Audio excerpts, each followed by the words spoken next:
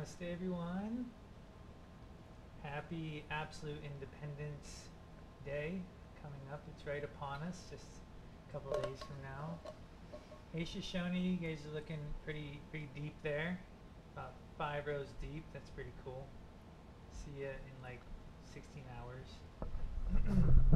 So, yeah, like right after this class is done, I'm just gonna pack all this stuff up and then we're bringing it to Shoshone. It's pretty amazing. Literally within an hour. So tonight we get to study. I think it's a topic that comes up occasionally, but I wouldn't say we dive into it super deep every time. But tonight we will. In fact, the word dive is actually in the sutra tonight, which is pretty cool. But the topic that comes up tonight is this idea of going beyond the physical posture of our practice. Not just yoga postures as physical postures, but everything that you want to call the practice, like going beyond it in order to experience where it's taking us. The actual experience of Shiva.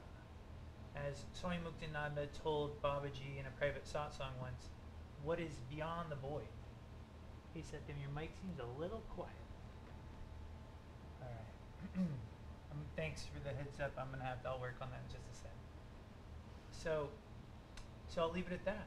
So we're going to go beyond the void tonight, beyond the physical, and I guarantee it, or your money back. So let's start first with some movement. I'm going to pan over to Abaya, and we'll sort of help get ourselves grounded in our seats, grounded in the present.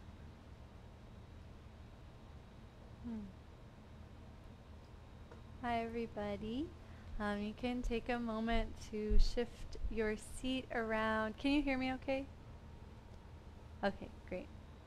Whoa, this is what Dharma is doing. You must be able to hear me really well. So take a moment just to shift your seat around and start to feel your physical body. To go beyond it, first we just bring more consciousness to the way we inhabit it all of the time. And as you gently start to shift the weight, let the legs and the pelvis be heavy as if they're helping you stay grounded to the earth.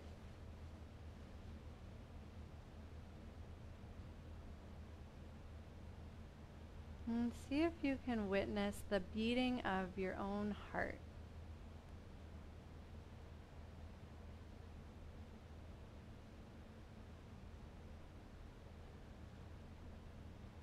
Maybe you can feel the rhythm emanating from the chest.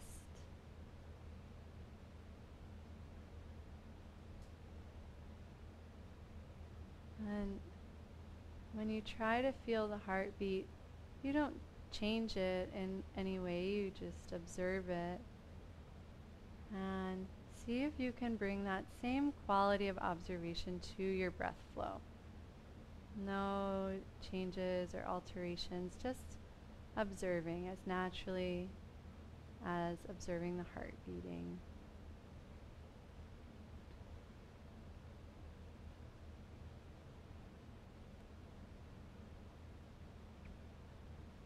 As you observe the breath, you might start to notice where the breath expands into the edges of your skin, front of the body, the back of the body, the sides of the body. And try to continue noticing and feeling as you make ever so gentle circles with the spine. And so you're taking the edges of your skin slightly to the left, slightly forward, slightly to the right and back. And move so very slowly, just noticing how the breath interacts with the physical body. You can go the opposite direction.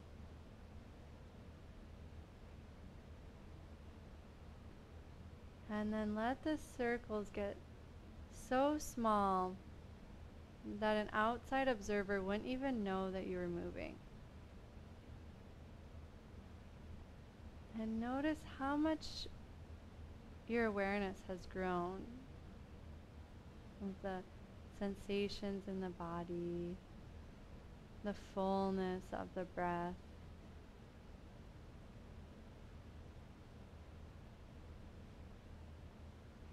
And just allow yourself to be perfectly still, connected to the body, yet beyond it, connected to the breath, yet even beyond that.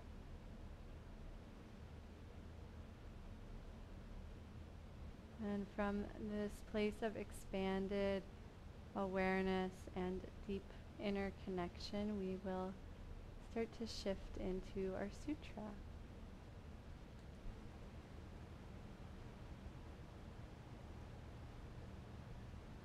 We can explore the Sanskrit together. Asanasta, Sukham, Prade, Nimajati. Asanasta, Sukham, Prade, Nimajati. You can play with that yourself as a mantra. It's actually pretty fun. The first word especially is really unique. Asanasta. Asanasta. Sukham. Prade. Nimajati.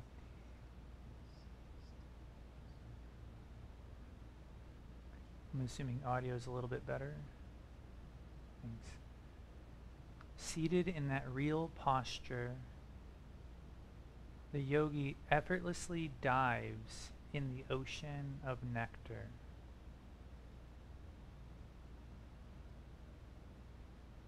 Seated in that real posture, the yogi effortlessly dives in the ocean of nectar.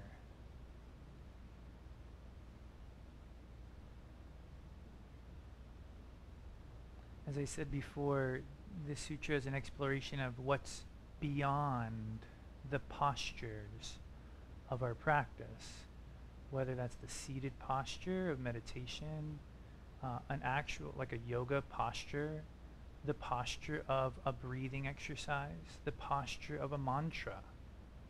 These are all positions we assume, we take upon us in order to guide our awareness inwards. But the sutra is sort of asking that we begin to explore this idea of working with those postures effortlessly, and by doing so, allowing ourselves to actually sink into our true nature. Normally, when we use a tool, we're using the tool externally to sort of create a reality that doesn't exist yet. We're sort of trying to shape reality with our tools, right? Well, according to yoga, it's this very interesting conundrum. We are Shiva already. The house is already built. And so the way that we use our tools doesn't quite exactly mirror how we use our tools in our everyday life. On the one hand, there's effort in our practice, there's work. On the other hand, our practice is a recognition practice, a realizing practice. We are already Shiva in that our work is to realize it. And so in a sense, the house is already built that we're working on building. And so this sutra brings all of that up for us, allows us to look at that from a few different directions and explore it. So you could say that we're going beyond the seat, because in the sutra the word asana is used to represent any form that we want to put our practice into. It could be the seat like this, like I said before. There's a variety. In particular, I think Lakshman Ju particularly uses the Yoga Sutras as an example, because the Yoga Sutras have the 8 limbs of yoga. In this text, he refers to them as Yoga Darshana, the vantage point of the yogi, kind of. And the 8 limbs of yoga, as you may or may not know, start with like non-harming, non-greed within a community, then cleanliness and divine conduct within yourself, the yamas and the niyamas. And then from there we climb up to doing asana, like yogic posture, like physical practice, and then pranayama, and then from pranayama we can reach up to concentration practices, pratyahara, and from there dhyana, meditation practices, and so, but we see all of this, though essential to our work, isn't exactly the end, right?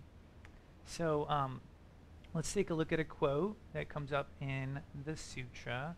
Hey Jema, would you mind reading this quote, if it's sort of legible from your screen you're on? Go for it. Yeah, I can see it. Cool. Actually, the postures, asanas, explained in the Yoga Darshana are not really asanas at all. Shiva Yoga is the only posture that must be understood when we are seeking to understand the real posture of such a yogi. This real posture is a supreme energy of awareness. You are seated in that posture when you hold and possess the supreme energy of awareness. Then in each and every act of your life, you are aware. You are seated in that posture. This is the real asana. Thanks, Jema. So take your time with that, everyone.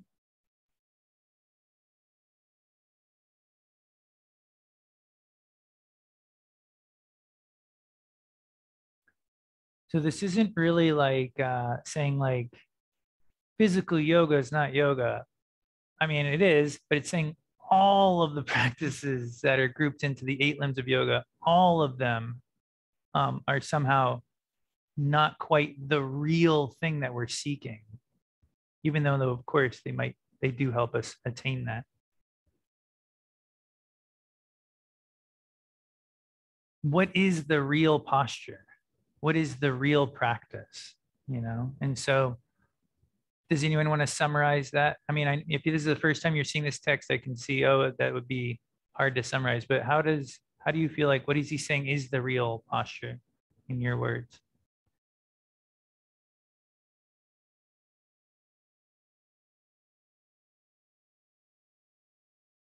Go for it, Anju. For me, when I was reading this, what comes up is like within our practice, how we're always trying to find that seat and expansion in the heart. And that's what we're always working towards in absolutely everything we do in our day, whether it's brushing our teeth or sitting on our cushion, that, you know, this practice we do for 30 minutes in the morning and at night, but it's something that's with us throughout our entire day. And it's that spark of awareness and keeping that energy inside and that recognition that is the real act of doing yoga.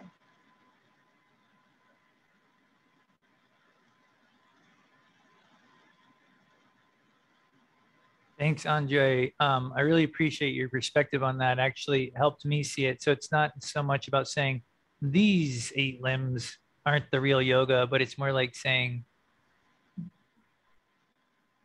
there's so many ways that we can use our life for growth. There's so many opportunities for awareness. There's so many, it's just like, don't limit it to these, like really see like that this awareness that permeates, did you say brushing your teeth, you know, to your meditation cushion, like this awareness is so much bigger and it really can't be pinned down to any certain quantity. So I think that really helped me out, actually sort of expand the vantage point.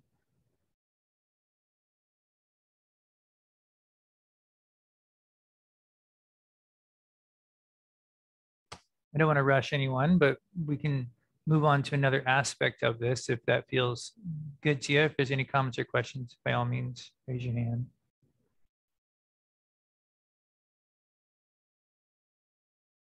Okay, Yogita, go for it. Mute myself. I think it means that you're Oh, in your A heart. little quiet. Okay. Can you hear me? I'm just turning it up all the way. Go for it. Okay. You can hear me now? Okay. When you're in your heart, no matter what's going on all day long, you're seated in your heart, no matter what's going on around you. That's all. Nice.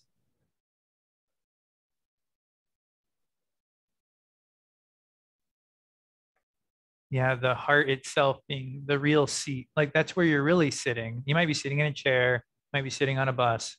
You might not be sitting at all, like walking around, but the seat of your awareness is in your heart. Thanks.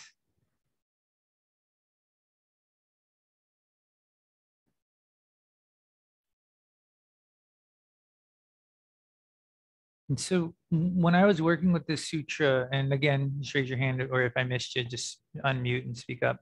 When I was working with this sutra, the practical aspect of how do we do this and unlocking sort of that experience of this came from the next section that I want to highlight for us all. And the emphasis of the next section is on the term sukham.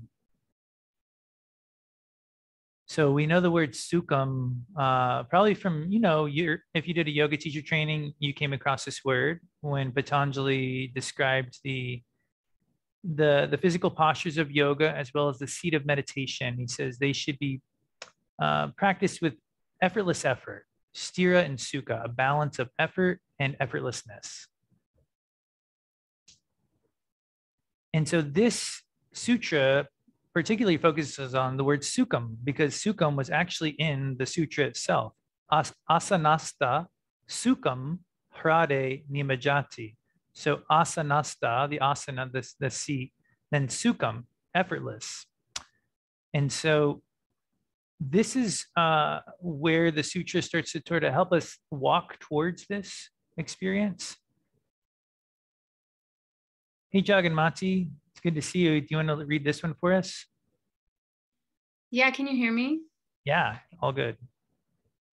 Leaving aside the effort of asana, yogic exercises, pranayama, breathing exercises, dhyana, contemplation, and dharana, meditation, simply remains in that posture with nothing left to do, aware of what he actually is. This is why the author has used the word sukham in the sutra, because effortlessly means that without exerting any effort in respect to breathing or yogic exercise, contemplation, or meditation, they remain seated in that posture. Great job reading that oddly abridged part of the quote. Thank you for that. Mm-hmm. Is it? Oh, sure.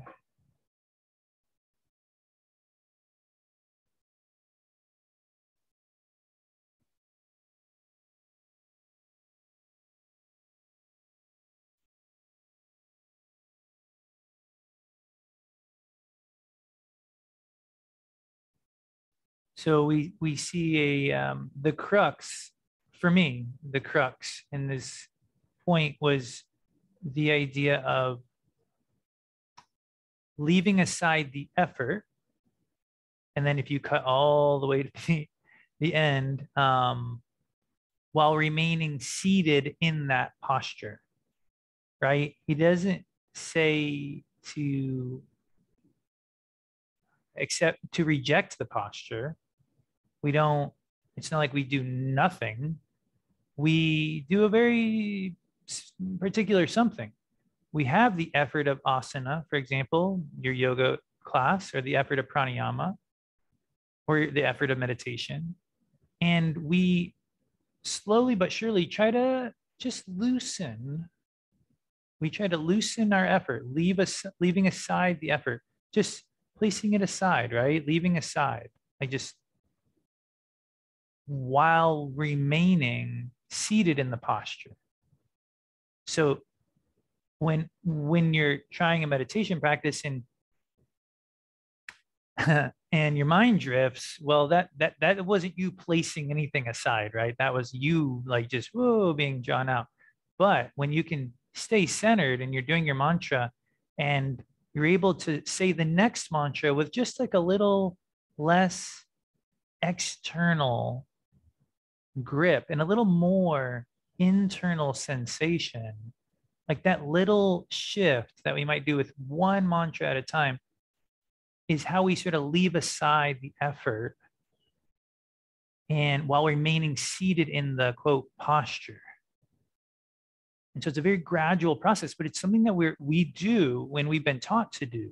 I mean, the idea of starting your mantra at the mouth, making your way to the throat, making your way to the heart, this is you leaving aside the external effort of the mantra in order to sort of connect with the actual, like the more energetic power of the mantra. And if your mind drifts while you do it, well, you do it a little louder. Gita. To me, these couple of sentences speak to what Babaji refers to as stewardship, where you get focused on the doing rather than the relaxing and just being in the posture.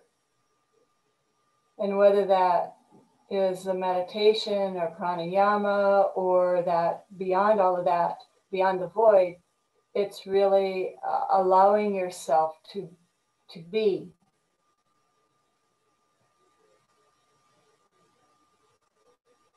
Rather than do.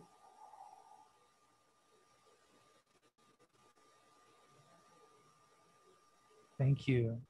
Yeah, I think what you're hitting on with the be rather than do is from back to the idea that we are Shiva already, that we can connect to that being. We don't actually have to build it. It's there. And so just reminding ourselves, like trying to keep those scales balanced as we practice. Thank you for that. I see J Ma's hands up. Anything else you want to add before we move on? Gita, is that good? Cool. Good. Thanks. J Ma, go for it. I was just gonna say that it feels very much like surrender to me when they're saying this, like yeah, you're gonna do the asana and you're gonna do the pranayama and contemplation and meditation, but you're not attached to that. Like if you can do those like in a complete state of surrender, then you're always seated in the heart, right? You're always in that state. Yeah, that's what it feels like to me. Yeah, absolutely. I'm just sort of sitting with what you said.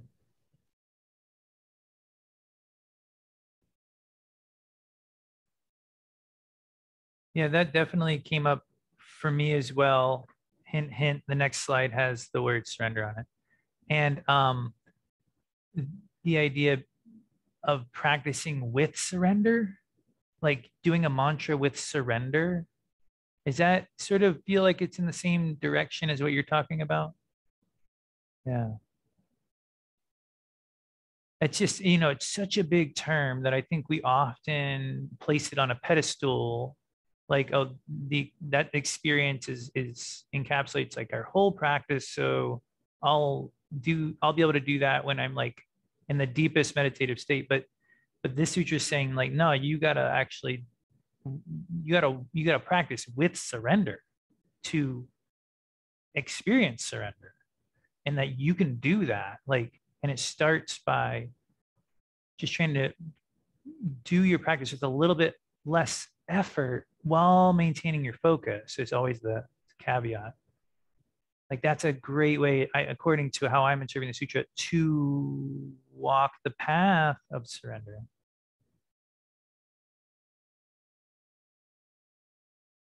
Yeah, Dharma. Can you hear me okay? It's quiet, but I can turn my end up. Go for it. Okay, I have the headphones on, so. I have a question about the term real, and I'm reminded of, from a couple of weeks ago, we were discussing inauthentic, and I'm just like, to me, that term real resonates a little bit with that authenticity, but it's a translation, and I'm not sure if there's any connection there at all. So that's just a wondering I have. Mm-hmm.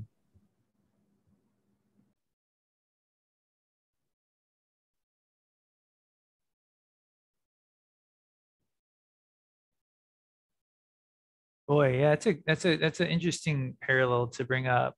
And specifically, you're referencing the akrita, the unartificial effort that permeated like the last three sutras. And if we remember back from like Sutra 2.2, there was like Lakshmanju gave us a really cool definition of it when he said something to the effect of it should be absolutely natural yet filled with intense desire. And I think that's exactly what we're going for here, right? The intense desire is like this effort that we do have to bring to our practice, but then the absolutely natural. And I think the last part of that sentence was, and the effort should, this kind of effort also should come from the center of the heart, like Yogita was referencing, you know? And so that's exactly what we're going for. It's another way of understanding, like, if we can practice with intensity, yet effortlessness, and have it come from the heart, that's going to take us there. Like, it's, you know, that will take us there. If we only have the intensity, we'll just go in circles, right? And if we have no intensity whatsoever, then, well, you know, that's just not making it to the cushion. But yeah, I think you're right on. I think that's a great way to describe this, what we're talking about here in just a slightly different context. I see Kat's unmuted. All right, I think I hear it. Go for it. Yeah. I was reading an article right before this, and one of the things that it said, it's about a different sutra, but one of the lines in it that I've been thinking about, which I think also applies here, is it's when we relax and trust that we are transformed. Mm-hmm. It's kind of the same thing. Of like, because you're saying from the heart, and so like that is how you can have effortless effort, is when you trust, which goes back to what Dharma and Abhaya were talking about last week. That is what trust is, at least to me. Absolutely. Yeah.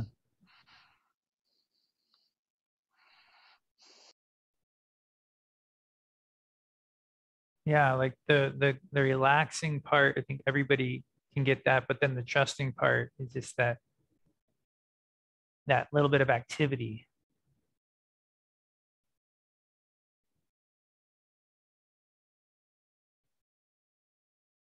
Thanks, Kat. I saw another, I think Jaganmati, your hand went up, I think.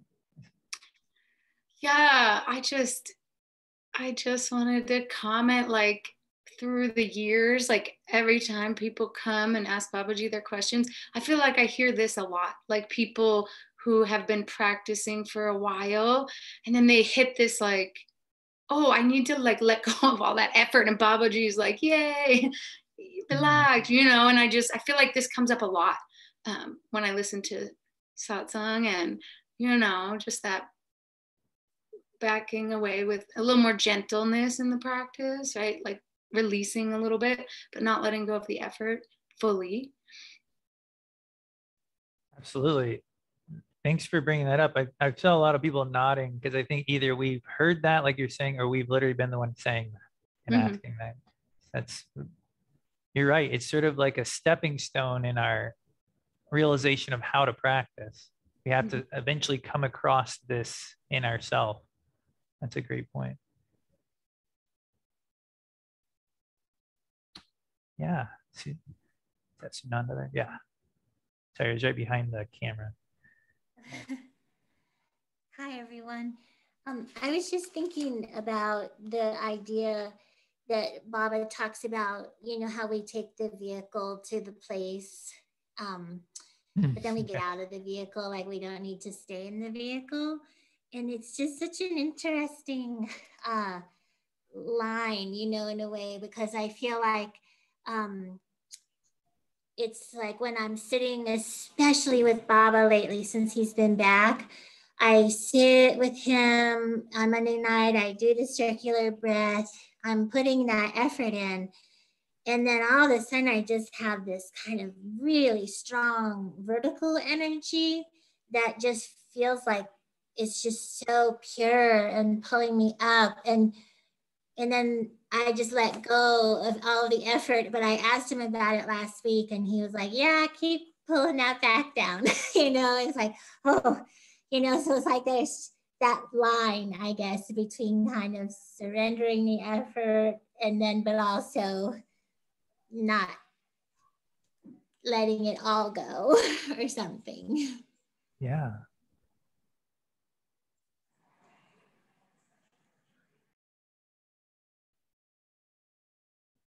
Yeah, it's a balance that later in the sutra, it talks about how this concept is so personal that no one can ever quite even explain it to you, because it has to do with you on such a deep level that you can only understand it through the direct experience of it. And so it's sort of like this, how critical it is to have a teacher, you know, that you can work and then ask and then refine and then try and then ask again. And then, yeah, there's like no way we can map it out. And I don't mean we, but you know, just the yogic tradition, like it can't be quite exactly mapped out. There's no way to communicate it to us from the outside. And that's where the sutra concludes by saying it's impossible. The only way you can understand this is by a direct experience of it. And you know, Rudy said his enlightenment was learning how to work. And that statement becomes clearer and clearer and clearer as we work with the sutras. Like, learning how to work is literally, and from how I understand that statement from Rudy, was how he defined enlightenment. So it must be a pretty special understanding.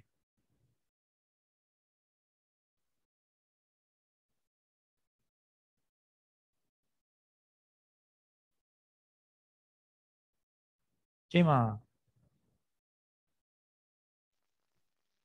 I also thought, and I'll be quick because I know we want to move on, but it made me think that a while ago I studied like the origin of asana, and I read that like in the beginning, there were really only a handful of postures, and that they were depicted on stone walls. That's how they got the original postures. And most of them were seated postures. And it just makes me think that maybe there was more to that depiction than just the idea of a physical seated posture. Like maybe they were pointing to something else. And we just, you know, everyday people that practice yoga take it like, well, that's the physical part of it, without looking deeper into what did they mean by showing this depiction of someone seated. You know, maybe they were pointing to a different seat. Cool. That's like sort of exciting, that concept. Like, it's fun.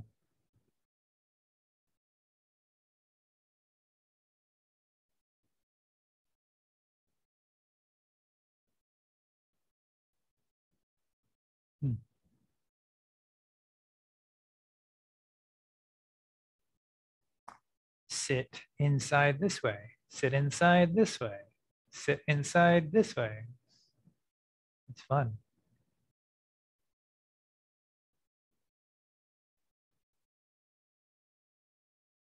I'm going to click over to one more slide if everybody's into that. And the idea is that this experience that's indescribable is described as diving and sinking. And I added the word surrendering for the reasons I'll say in a moment. But in the sutra, it is said, the actual translation, I'll read it back. Seated in that real posture, the yogi effortlessly dives into the ocean of nectar.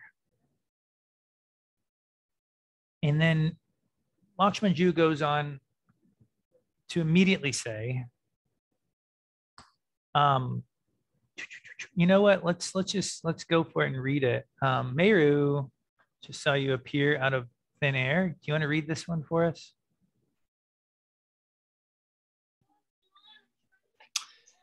And without any effort, the yogi finally immerses themselves in the universe, in the ocean from which the universe rises and expands. They dive and enter for good in that ocean, which is filled with real nectar. What does diving mean? In diving in the ocean of nectar, they let the impressions of the body, of the breath, of the 8 constituents, and of the void sink into the ocean, and they become one with that nectar. This is the real way of diving.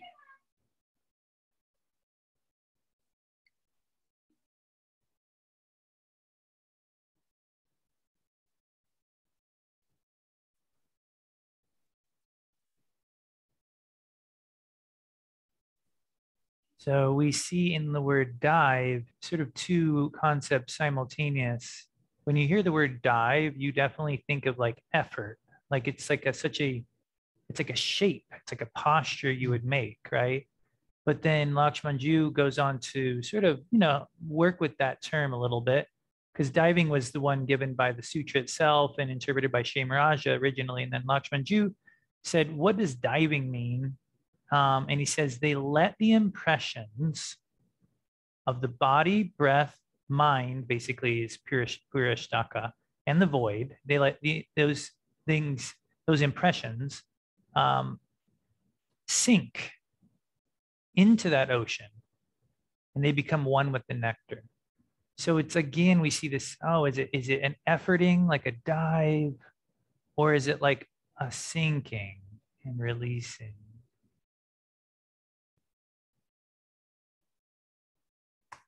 Bob. So if you think about an ice cube diving into water, if it dives in for long, its ice cubiness disappears. So if you're doing witnessing type of practice,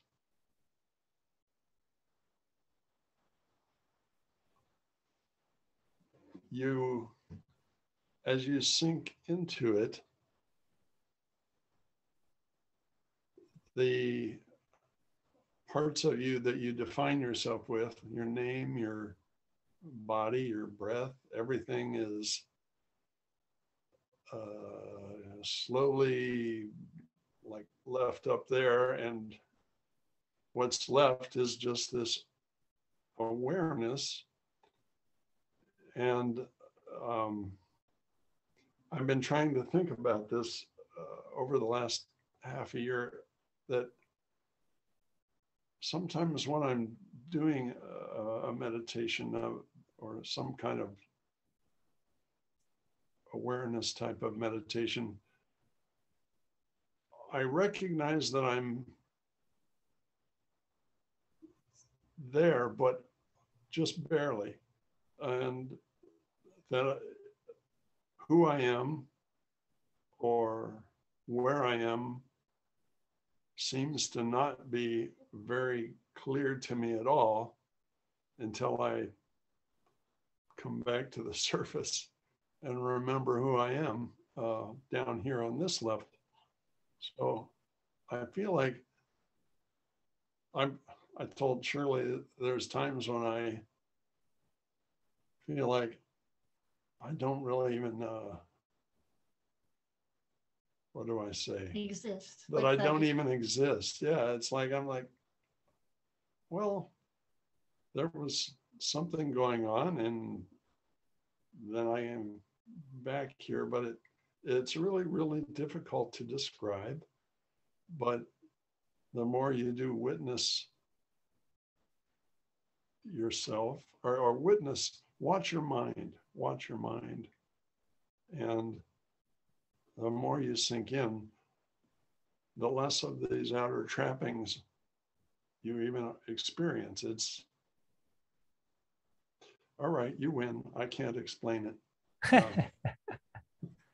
Anyway, just threw that in there because it felt like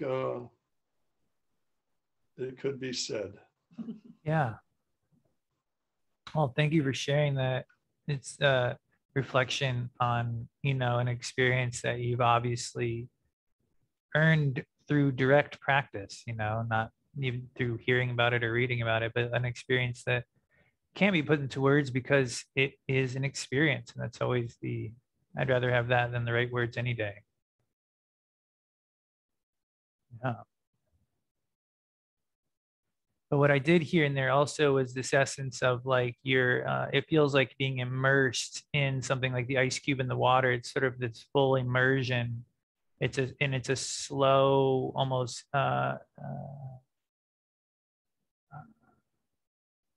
you don't see it happening like the ice cube in the water. You just really can't see it. But if it's there long enough, it's going to happen.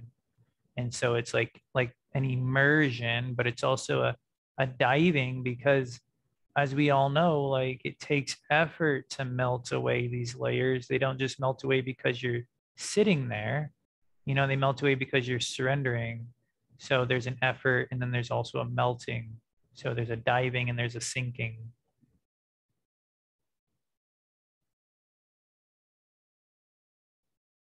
And hopefully all of us can experience that directly and don't have to bother with the words, essentially, because it seems like you hit the impasse pretty quick with concepts like this.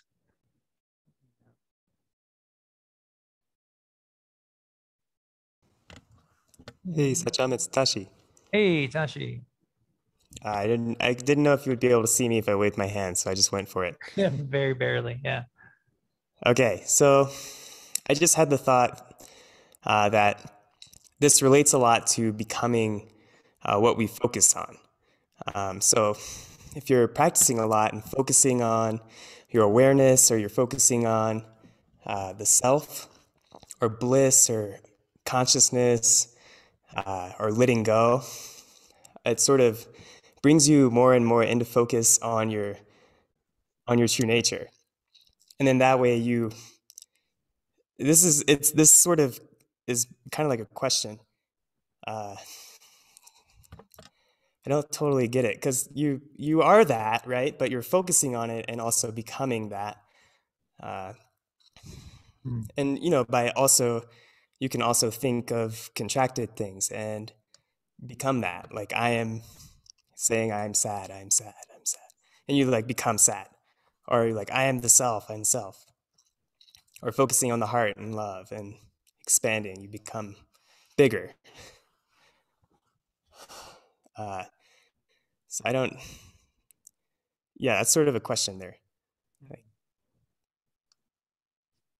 I got you on the last half. That was pretty straightforward as far as, where attention goes, energy flows, and then, what you're going to focus on, sort of what you will become, even though you might not even,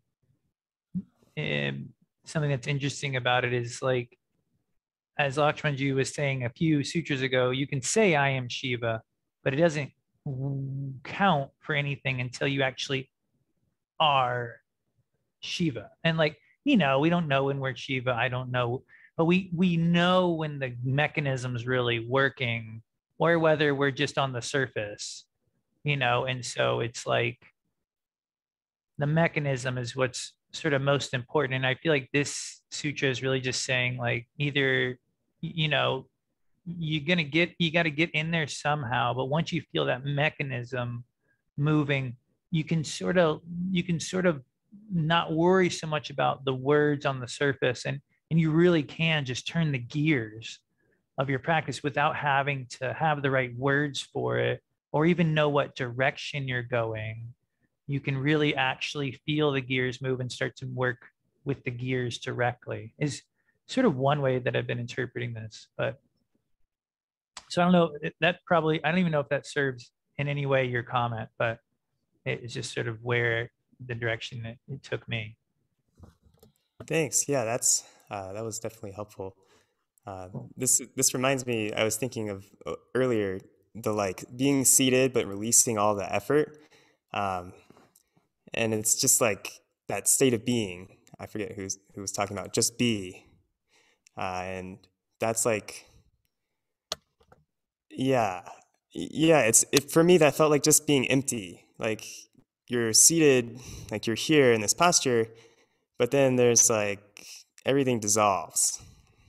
And what's really happening there? And I think that's, Bob, the way you explained that was really nice, because I can't explain it at all. It's like, it's there. I think what this means is we are supposed to meditate. Like when you can no longer explain it, meditate. Hopefully before that point, but so if that's all right with everyone, let's meditate for, at least maybe the next 10 minutes, and we'll have a few minutes at the end. Just gonna pull up the original sutra.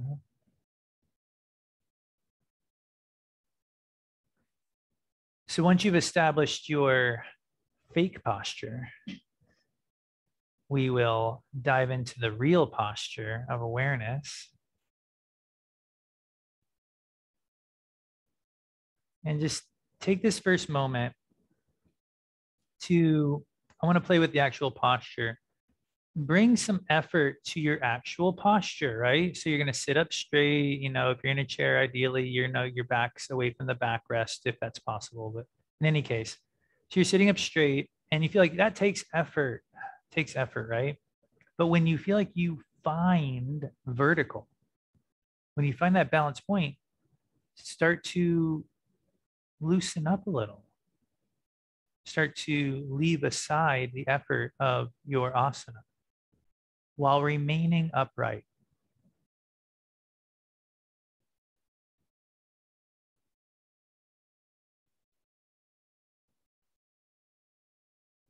And in this way, you can encounter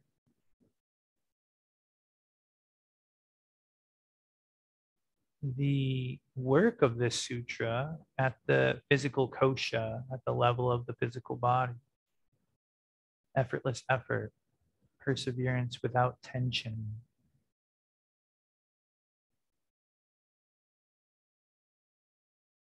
What does it feel like to sit upright, but loosening your grip on it at the same time?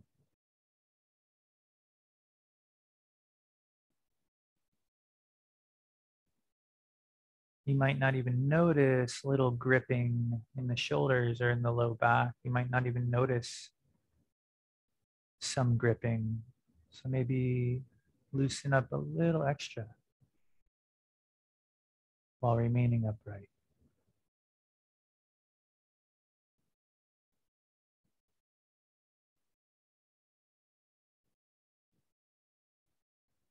And we can begin with the breath on the same level. At first, we'll use effort. Make the inhale and exhale about the same length. Make them smooth.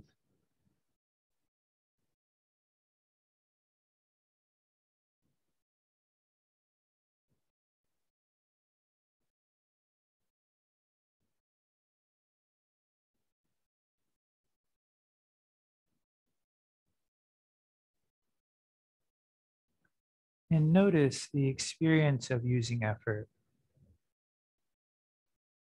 It focuses the mind.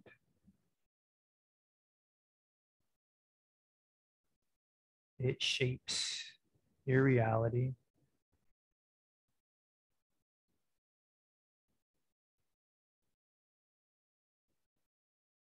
But feel, is this the fullest experience of your breath right now? Like, is this what we mean by the breath, pranayama? Or does this feel more like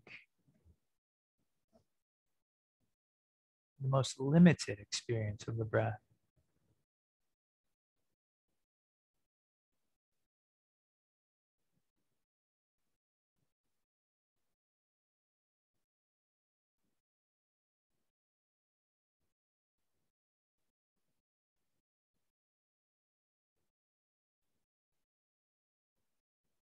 And just experiment for a few moments with what if you loosen your grip a little on the breath. Can you keep watching it?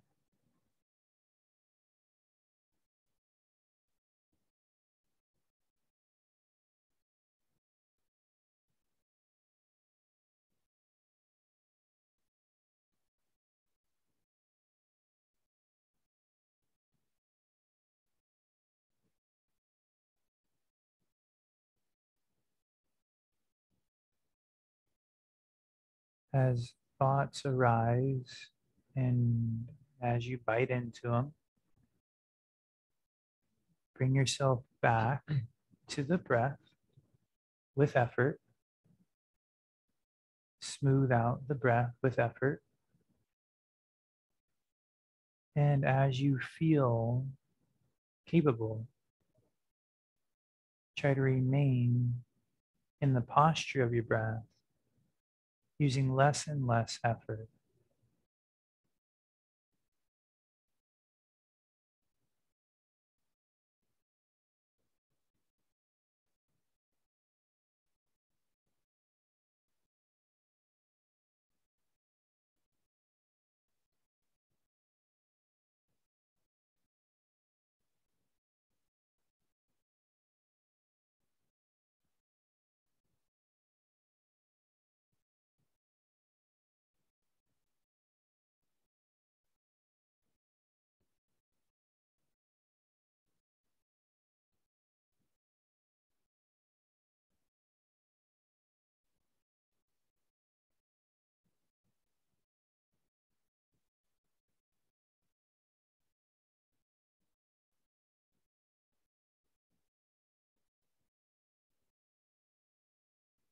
The actual practice of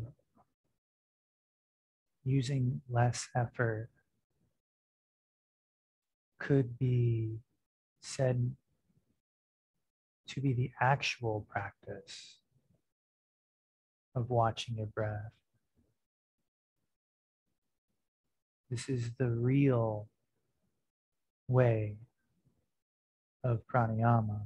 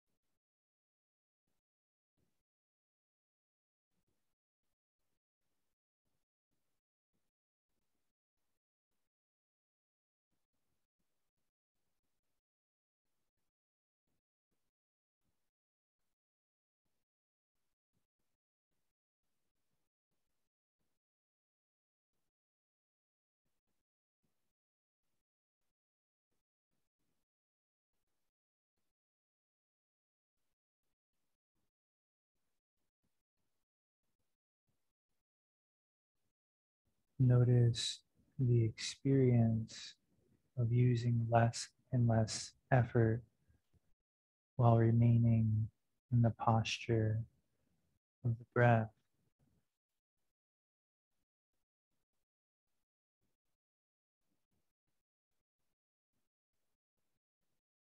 We sink into that ocean and we become one with that nectar. This is the real way of diving.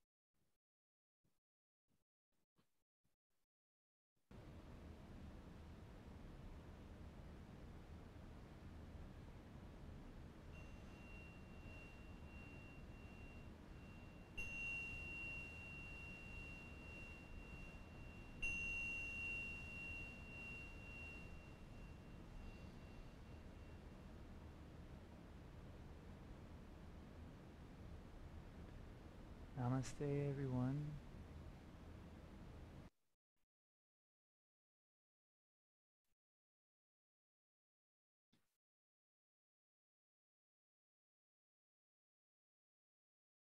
Thanks for making this such a group experience. It's completely unique in that way, such a rare opportunity to be together at this level. Welcome, Sydney. It's your first time here. I didn't get to see you, but thanks for being here. And everyone else, good to see you, Tara. Have a great weekend. Absolute Independence Day.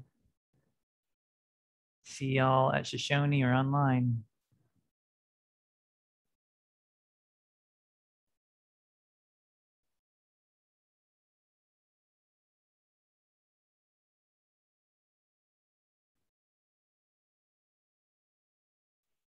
Thanks, Shoshone.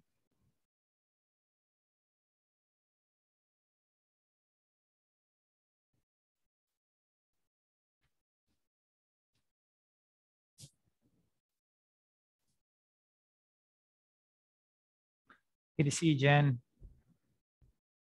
Thanks for coming.